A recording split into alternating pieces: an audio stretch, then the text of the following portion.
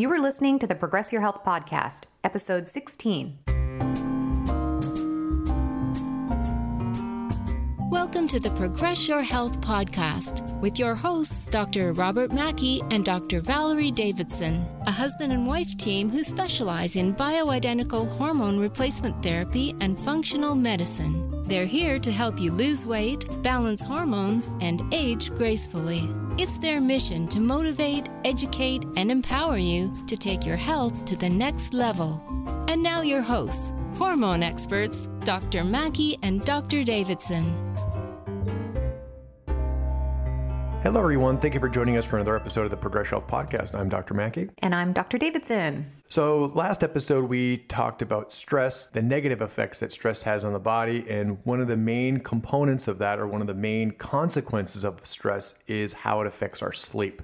We talk to people all the time that as they're going through certain transitions or certain circumstances in life, their stress levels tends to be very high, which then usually equates in poor sleep quality. And I'm sure all of you can relate when you're having a stressful period, or there's stress in your life, or there's something going on, or maybe there's like a meeting the next morning, or you have some kind of test the next morning because, that stress is up.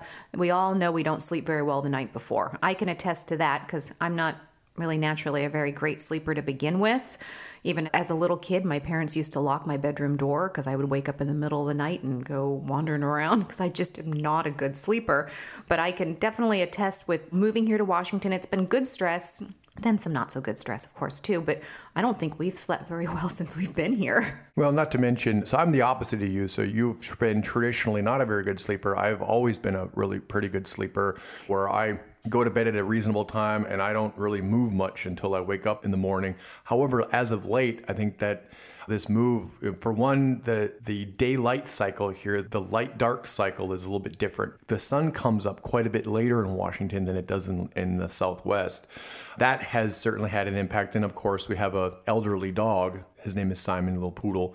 He gets up during the night. He doesn't have a very strong bladder anymore, or he can't really hold it. So he has to get up sometimes 2 and 3 times a night, which for me, I've never done well with lots of interruptions during the night.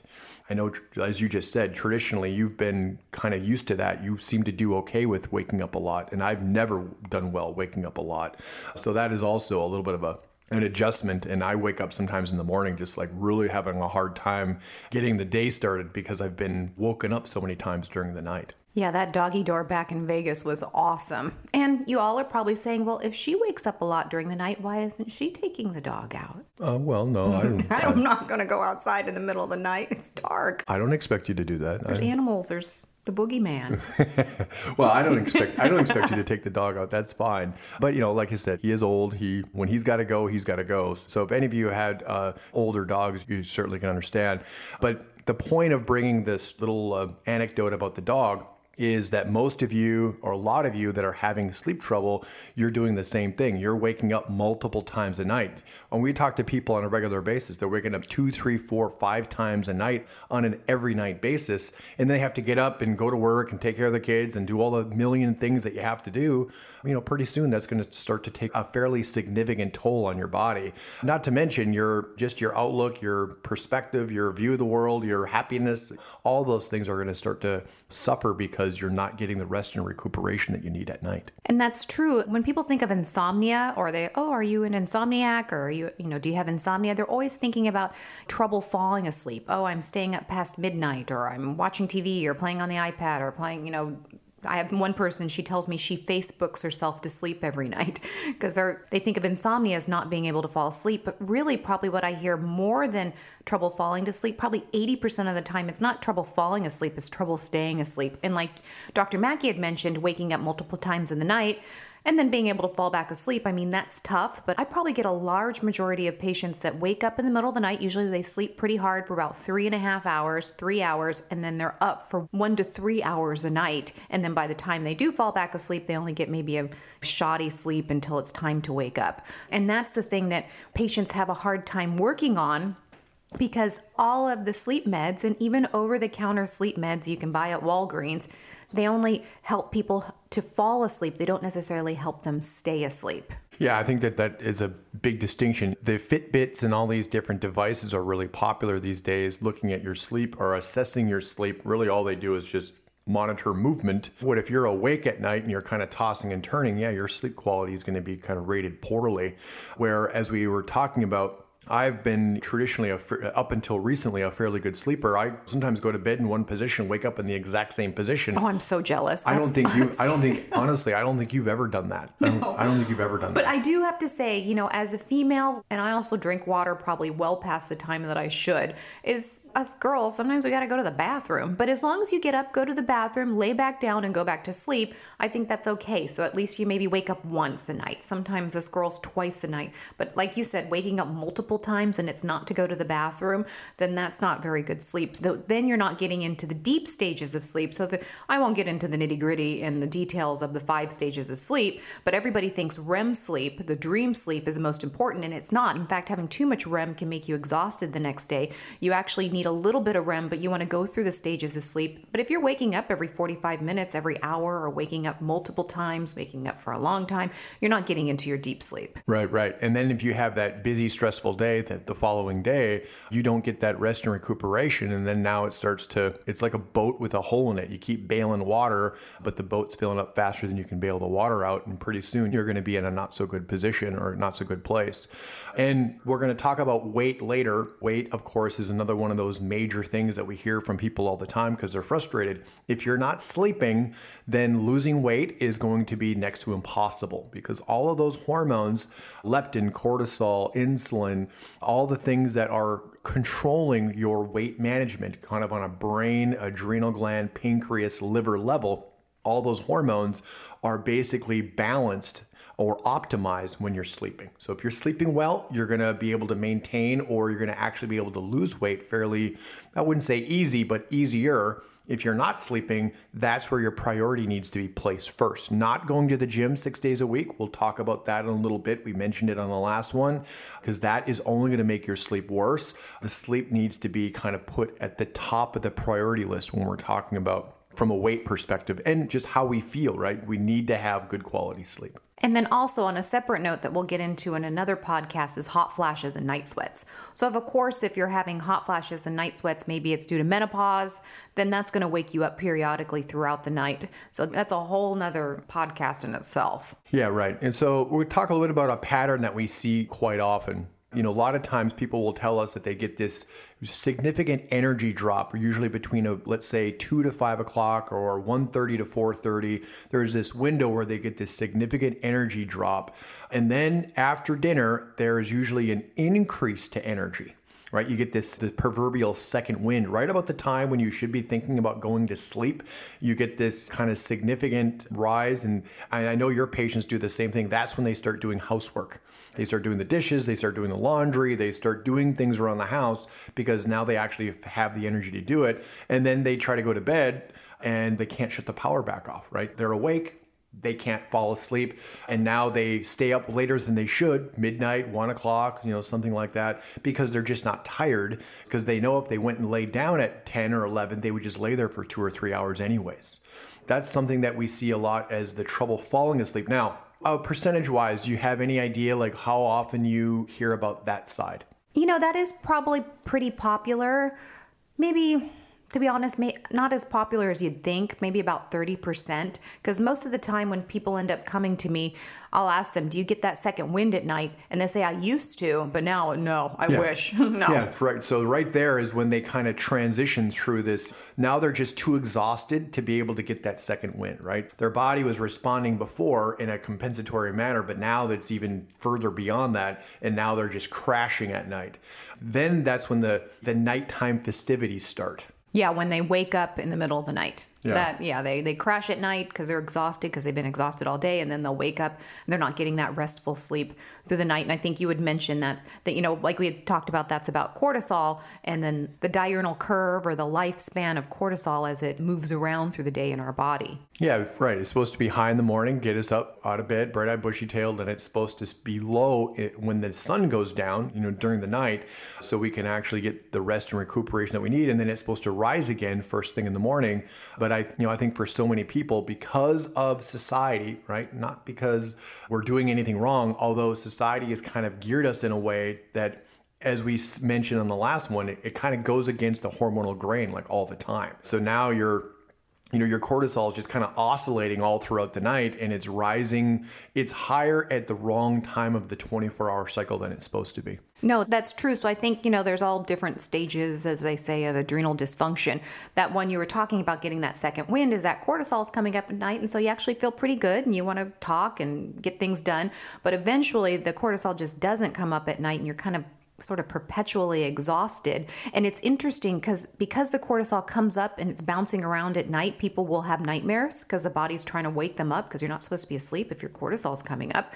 People will wake up in the middle of the night with anxiety. So they'll say anxiety, kind of doom, gloom thoughts, every weight of the world problem is on your shoulder at 2:30 to 3:30 in the morning. But then in the morning, and those problems don't really seem necessarily as enormous as they felt like in the middle of the night. And I think that's because that your body is trying to get you up to run away from something it thinks it's being pursued by. Yeah, right. You hear women will kind of refer to that as they wake up with their mind racing all the time. They can't catch up with their thoughts. They're thinking about the day before. They're thinking about the following day. They're thinking about the million things they got to get done.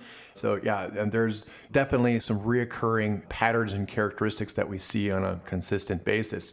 And unfortunately, like you said, pharmaceutically, whether it's over the counter like a sleep aid of some sort, or if it's a prescription, they don't really do very, as prescriptions, those are what they call hypnotics as a class. They only get people to actually fall asleep. They do nothing really to keep people asleep throughout the rest of the night, which is really, in some ways, like you said, the bigger problem and the harder one to solve. Oh yeah, and then they get, addicted to it. And most over-the-counter sleep aids are like Benadryl. They're basically all Benadryl, just wrapped in a different name. They only have about a 3-hour lifespan anyway, so sure, you might be able to fall asleep with it, but you're not going to stay asleep. And a lot of those, which, like I said, I won't get into the whole details of it, but a lot of those sleep aids, even if it's Ambien or Benadryl, you only get into about stage 2 sleep. You don't get into stage 3 and 4, which is the most beneficial. So you're really not getting the beneficial sleep for your immune system, for your cellular turnover, for rest and relaxation. So, sure, if you're going to go on vacation or you got jet lag, those things will be fine temporarily, but you don't want to use them as your crutch. No. And Benadryl, which is as an antihistamine, as a class of medications, that's been shown to actually increase the rate or the risk of developing dementia.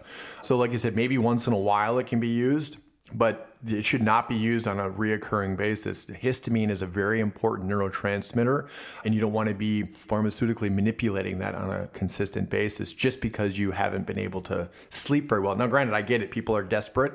People are totally desperate. They'll do anything to get a good night's sleep. But some of those options, we're going to talk about some of the better options that we think are positive because they don't have that downside that some of the medications, either over the counter or prescriptions, do. Yeah, like the melatonin. You had talked about melatonin. I like melatonin. Some people don't like it because they feel a little groggy the next day, and there's a lot of varying theories on why that is. But melatonin is another one that only helps you fall asleep. Melatonin doesn't necessarily help you stay asleep. So if you have trouble falling asleep, melatonin is a good option, and it's not addictive, but it's a good option. And I think that we've noticed, and even some of the research, most adults, they just don't respond to it very well. That morning, melatonin hangover, I think, is somewhat normal in the beginning.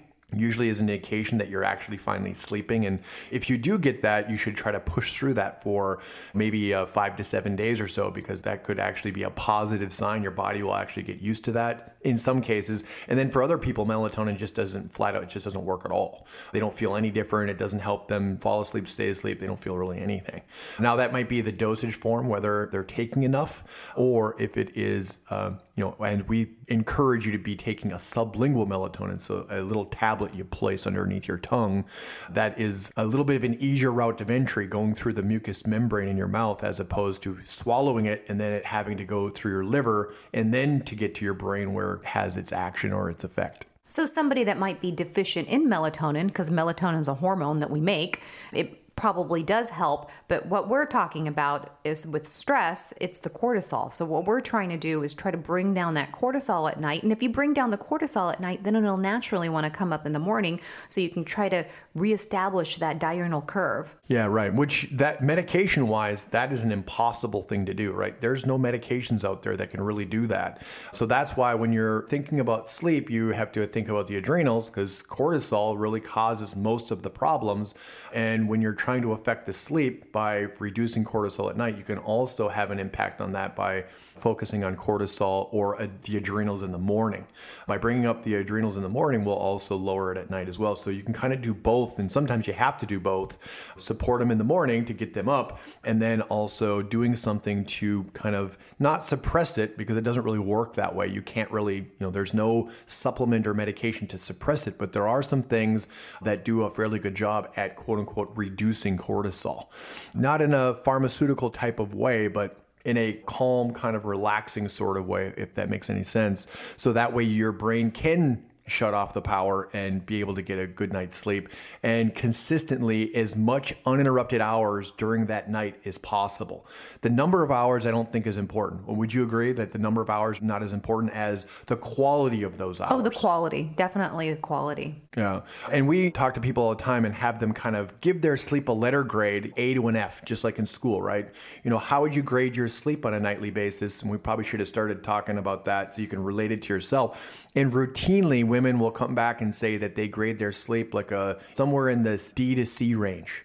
I think I've had one woman ever would rate her sleep as an A, couple of B's here and there. Most women that are coming to us already have a problem anyways, just in general, whatever those problems might be. And they're always grading their sleep, which is their own kind of interpretation of that, but they're always in the C to, the F to a C range, somewhere in there. So our goal is to get you into that consistently on a weekly basis, to get you into that B range most of the week. So 5 days a week, you're getting good quality sleep. And then, there's a couple of days you might have one bad night where it's a D or F. Maybe you had a bad day at work or just a really crummy day and you can't sleep that well. And then maybe another day is not quite as bad. You'd rate that one as a C or something. So at least the more days of the week you're getting that good quality, it's not the boat with the hole in it the water isn't going to fill up so fast. You're actually able to rest, recuperate, and keep moving forward. And that's where I think the supplementation comes in. Because like you said, you might have a meeting the next day, or you might have,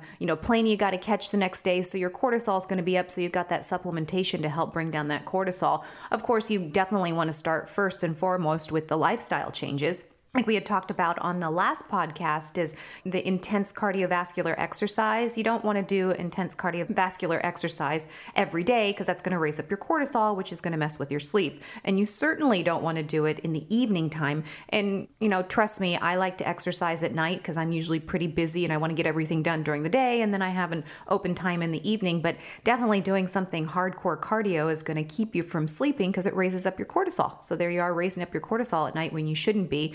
We'd also talked about balancing the blood sugar. So a lot of people, like Dr. Mackey talked on the last podcast, they don't eat. May have some breakfast. I have a smoothie. I have maybe a skip lunch because there's just no time. And then you start eating a lot in the evening, or when those afternoon cravings come in because you're tired between 1 and 3, then you have a little cookie or some chocolate or some M&Ms, and then you start eating, and then you have a big dinner. That's going to mess with your blood sugar. Or as I had mentioned on the last podcast, is if you eat dinner, which, I like to eat dinner early, 6:30, but then you don't eat anything else, by the time 2 or 3 rolls around in the morning, your blood sugar's dropped. So of course your cortisol is going to come up to try to bring up your blood sugar. So having an evening snack, just like a little tiny bedtime snack of fat and protein, will usually help balance out that blood sugar to help you sleep better. You had also mentioned the coffee, right? Notorious coffee. Yeah, right. Yeah. I mean, you can't talk about insomnia without talking about coffee and caffeine intake.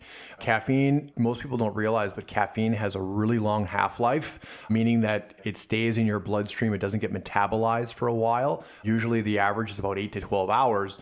The size of the person, the size of the liver will dictate, and then of course genetics will dictate how quickly your body actually metabolizes that caffeine. Some people they're fast metabolizers and some people are really slow metabolizers. Usually the slow metabolizers are the ones that don't do well with lots of coffee. They already kind of know that, right? If you're one of those people out there that just can't have coffee, you're a slow metabolizer. That's a kind of a genetic predisposition, and you've kind of already figured it out that you just don't do well.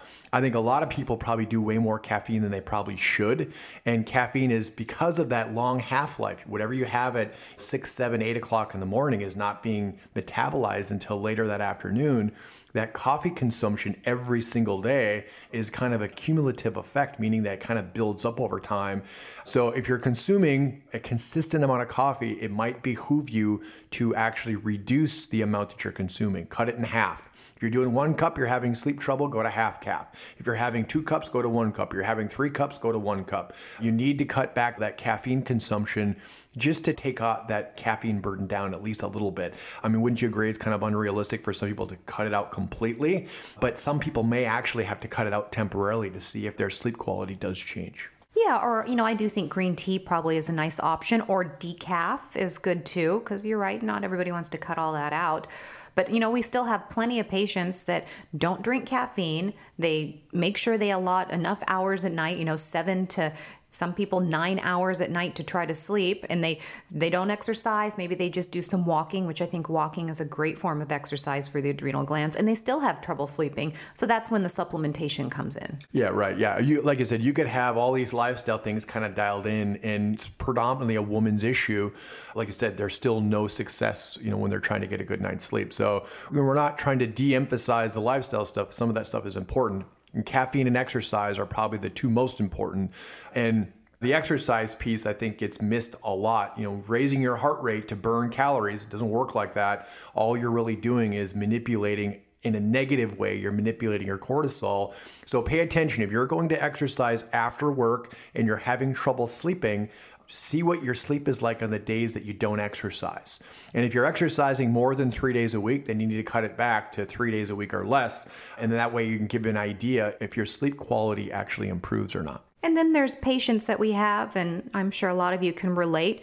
There's situational stressors. They're not going to go away. It's going to raise your cortisol up. And we're sort of like sadly laughing with a patient the other day. We were talking about her divorce and how everyone's like, well, you need to eat and you need to sleep. And is it not going to happen? No, when you're going through that kind of something traumatic like that, you're not going to eat, you're not going to sleep, and that's just the way it is. So what can we do in this time and moment of, to try to at least balance your system for the long term, or at least for the short term? It's always like that. Or I have patients, they went through a major stressor or an accident, or a family member is hurt. There's just lots of big stressors out there that cause that cortisol to go up, and then they can't sleep, they can't eat, or a lot of times people will tell me is they're stressed out, and so they tend to eat too much. So it's, really, I think that cortisol is something that'll save your life, because we need it. Without it, we're going to die. But we also have to try to balance it. Yeah. And as I've said already, that American lifestyle is just an adrenal assault on a regular basis, right?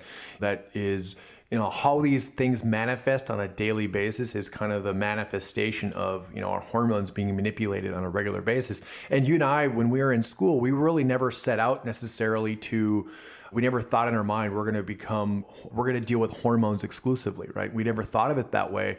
But over time, as these problems keep coming and coming and coming, you have to help your patients find solutions to those problems. You realize, or at least we realized, that almost everything that people are dealing with in some ways, it relates back to some kind of a hormone. Sleep is a hormonal process. You are sleeping and waking because of hormones, and it is so much attuned to the light cycles. You mentioned iPads and phones and TVs and computers, all this stimulation that we have in addition to everything else. It's no wonder why we have a kind of a chronically sleep-deprived nation. So before we run out of time, let's dive into, you mentioned melatonin already. It's worth a try for those people that are having trouble falling asleep. So if you're laying there for an hour or longer, 45 minutes, an hour, 2 hours, melatonin is at least worth the try. However, when we're talking supplementation, and now the disclaimer is all of this stuff we're talking about does not replace medical advice. So talk to your doctor beforehand. At least that's what we're supposed to say.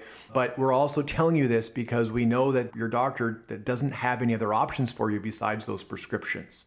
Okay, so we feel it's worthwhile to at least share this information because we've seen it help lots and lots of people. We want to share it with even more because these kind of critical issues, we need to have good, safe, effective solutions for them. Yeah, and there's actually a few different ways to bring down cortisol. What I like to work on is GABA. By raising up GABA, you bring down cortisol. So that's one way to balance it. Of course, we do hormones too, which we're going to get into the next episode about progesterone and how that works with cortisol and hot flashes and night sweats. But I think raising up GABA, in fact, we have a couple of sleep protocols. We have 2 sleep protocols.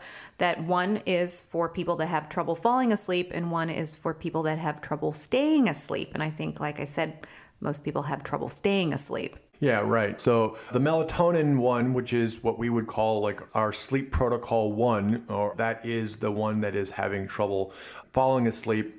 And it's, like I said, the melatonin side doesn't always work for every adult, but there are certain situations where it does. And I think it's a cheap enough and easy enough experiment just to see if it helps you. But it should be something that you can use kind of temporarily. You shouldn't need to use it on an ongoing basis. Now, the other side, the sleep protocol 2 that we like to call it, that is the, like you said, the one you see more often when you're just restless and you're just waking up 3, 4, 5 times a night sometimes. That's the harder problem to solve. Yeah, so I had mentioned GABA. I mean, you can go to a health food store and there's rows and rows of GABA you can buy as a supplement, but it's such a big molecule that it's very hard to digest.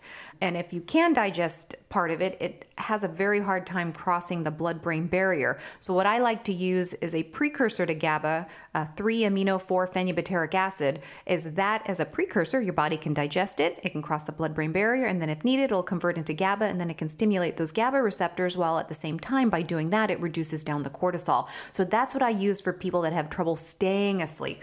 Taking a precursor to GABA isn't going to help you fall asleep, but it'll definitely help you stay asleep. And that's in our protocol too. Yeah, right. That is, we found that the product that we like to use is called Cavanase. It just works really well. And it doesn't, again, this is supplementation, so it doesn't always work for everyone. And that's why we have protocols. It's not that you're going to take one thing and it's going to work like a drug does. Oh, I wish. Yeah, no. No. It doesn't really work like that. But we've learned that by kind of stacking a few things together and, again, creating a protocol, now you can come at that sleep problem from a couple of different angles. And the synergy of them together really seems to work better that way. So manipulating in a very positive way, GABA is one aspect of that. Using a simple amino acid called glycine. Glycine has been shown to actually reduce cortisol levels. It works really well for those people that have that mind waking up in the night with the anxiousness and the mind racing during the middle of the night. Glycine tends to do a good job of that. Comes in a kind of in a powder form. So you just mix a little bit in some water, 1 to 2 teaspoons, and that can be a great way to bring that cortisol down, again, prior to going to bed, so that now you're able to get that nice, consistent, uninterrupted sleep during the night. Yeah, so by combining glycine with that precursor to GABA, and then also sometimes you will add in with that sleep protocol too, something to bring down the cortisol that has some phosphatidylserine in there, some different, herbs to kind of bring down the cortisol. When you use that combination, it's great for staying asleep. But the cool thing is that it doesn't make you tired the next morning, which honestly, people will take those over-the-counter medications and they feel terrible the next morning. They feel foggy brain, they kind of have a headache, they just feel like there's like a wet washcloth over their head. That's the cool thing, is we're not necessarily using these things as like a Band-Aid. They actually, after a while, you restore the sleep. And then I have some people, they don't even use it anymore, and then they might hit a stressor in their life, or something happens, or maybe the time changes with, like in November when the time changes, or March, spring when the time changes, then they got to implement it again. So actually the whole goal is to help you restore your sleep, not take something that's just you have to take for the rest of your life. Yeah, right. Yeah. That's where something is actually working with you as opposed to working against you, or not really even against you, but making you somewhat habituated to it. That's not really the goal. The goal isn't for you to be on that for the rest of your life. The goal is to get your sleep, because sleep is a normal thing, right? You and I have been camping many times. You go out in the woods and there's nothing but campfire. It's pretty easy to fall asleep at a reasonable time because there's no light around, as long as you don't have an iPad or a phone on or a computer on, it's pretty easy, at least after a couple of days anyways, to start falling asleep at a reasonable time, because the light that's emitted from the campfire isn't really enough to keep you awake, and you just get tired and you can't fight it anymore. You have to go to sleep. But in our homes, especially after a long, busy day, we have all the stimulation around us constantly. It really does interfere with that hormonal sleep cycle, and you throw some stress on top of that, and now it's like an impossibility. So the things we're talking about are things that we've used with people, we've had lots of success with. Not with everyone. Some it's challenging, but the majority of the time when used the way that we recommend, it can be very beneficial. So you can check the show notes. We'll have the links to the things that we mentioned there. You don't have to remember what we talked about. But for those of you that are having sleep trouble and don't really know where to turn, this might be helpful for you. That is funny you said that. I have so many people, and myself included, not just camping. You go on vacation and you sleep so much better. Yeah, right. We get that's why vacations are somewhat nice, right? Because you get a break from all the stuff that's going on a regular basis. And if anything, you just kind of get a mental break. All the things that are in our head all the time, that's where we talked about on the last episode. We don't really have the physical stressors anymore. These are all just psychological things that just weigh in our brain constantly. What does that do? That affects our sleep. As I said, when we need to sleep the most, we sleep the worst. The more our stress or the more consistent the stress, the worse we sleep over time.